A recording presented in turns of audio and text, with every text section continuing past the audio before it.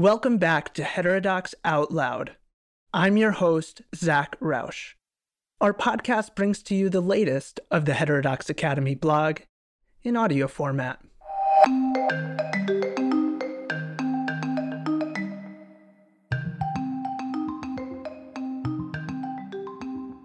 Since the death of George Floyd in May of 2020, demands for racial justice have spread rapidly throughout the United States and beyond.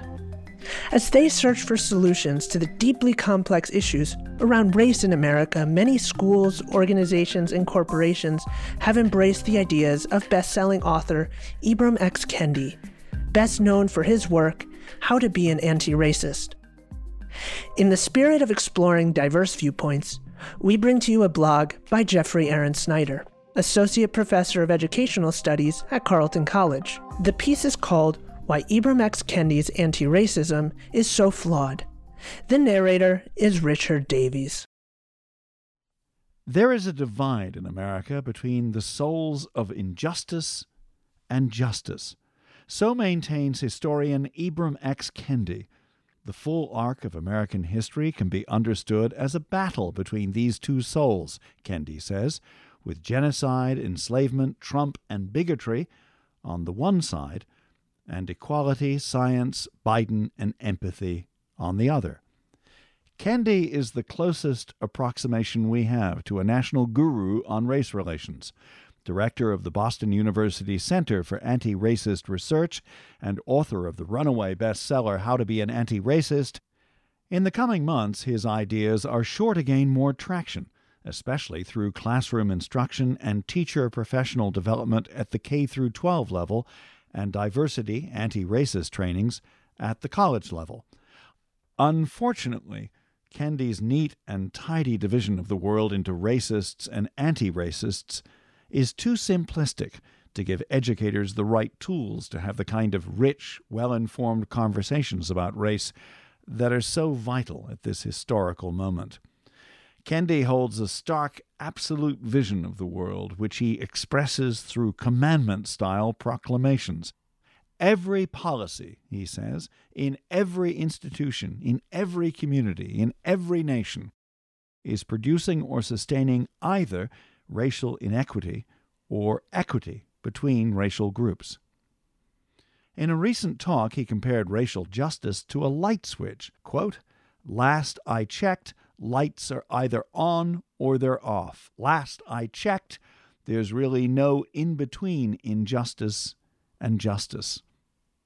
There are countless examples that challenge Kendi's dichotomous worldview in which the light of racial injustice is either shining or extinguished. Take the history of school desegregation.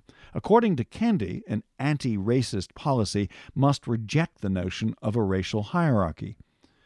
At first blush, the movement to desegregate schools would appear to fit this definition. The 1954 Brown v. Board of Education ruling famously proclaimed that separate educational facilities are inherently unequal. The majority of African Americans across the country greeted the decision with joy and optimism. Zora Neale Hurston, however, dissented. Quote, "I regard the ruling of the U.S. Supreme Court as insulting rather than honoring my race," she wrote in a blistering 1955 op-ed called "Court Order Can't Make the Races Mix." Decrying the forcible association mandate at the core of Brown, Hurston said, "She gained no satisfaction from a ruling that ordered somebody to associate with me who does not wish me near them." She declared, "It is a contradiction in terms to scream race pride and equality while at the same time spurning Negro teachers and self-association." The Brown ruling posited that segregated schools generated a feeling of inferiority that reduced the motivation of black students, depriving them of the benefits they would receive in a racially integrated school system. But what would black students gain, Hurston asked, from the mere presence of white people in a school? The notion that there was some residual, some inherent and unchangeable quality in white schools impossible to duplicate anywhere else was laughable to her. Black thinkers, activists, educators, and parents have never agreed on whether the Brown decision upended or fortified the U.S. racial pecking order. Black Power icon Stokely Carmichael echoed Hurston when he called school integration a subterfuge for the maintenance of white supremacy, which reinforced the idea that white is automatically better and black is by definition inferior. This is a far cry from Martin Luther King's assessment that Brown reaffirmed the American doctrine of freedom and equality for all men. An anti-racist policy, Kendi says, is any measure that produces or sustains racial equity between racial groups. School desegregation turned out to be devastating for many black children, black educators, and black communities. Hellish is how Little Rock 9 member Elizabeth Eckford described her year at Central High. Experiences of alienation and dislocation were more common than not for black desegregation pioneers. As one student from Wilmington, North Carolina recalled, "We went from our own land to being tourists in someone else's." Meanwhile, black educators lost their livelihoods in droves. By 1975, over 2,300 Southern black principals and over 30,000 Southern black teachers had lost their jobs. In the 1970-71 academic year alone, displaced black teachers in the South suffered an estimated $240 million in lost income. Scores of black schools closed in the wake of Brown as integration overwhelmingly entailed black students moving into white institutions. The surrounding communities lost key neighborhood hubs, not to mention school traditions ranging from debate societies to sports teams.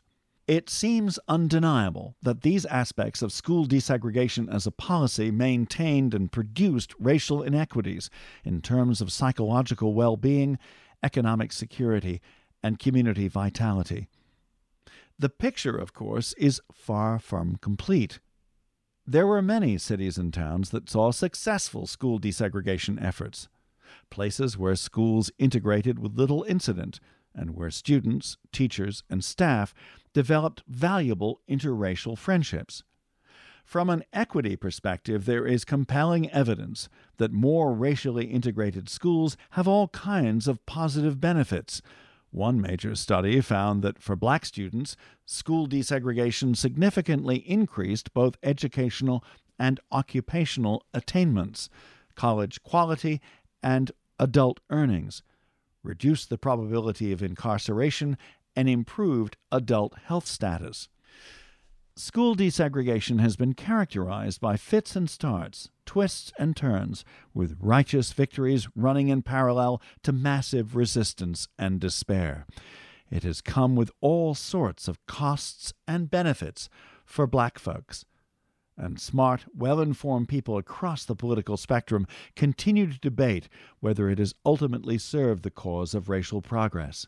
As a policy initiative, it occupies the muddy middle ground between injustice and justice. Kendi offers up a tantalizing promise that has proven highly seductive for many Americans who are waking up to the realities of racial injustice.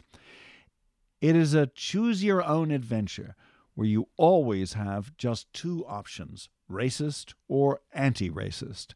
This either-or paradigm, alas, presents a highly misleading picture of the nature and consequences of ideas, policies, and social movements. It describes a world that never was and never will be, a world without contradictions, ironies, or unintended consequences. Jeffrey Aaron Snyder.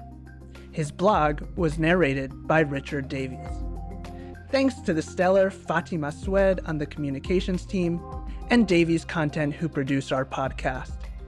This is Heterodox Out Loud. I'm Zach Roush. Thanks for tuning in.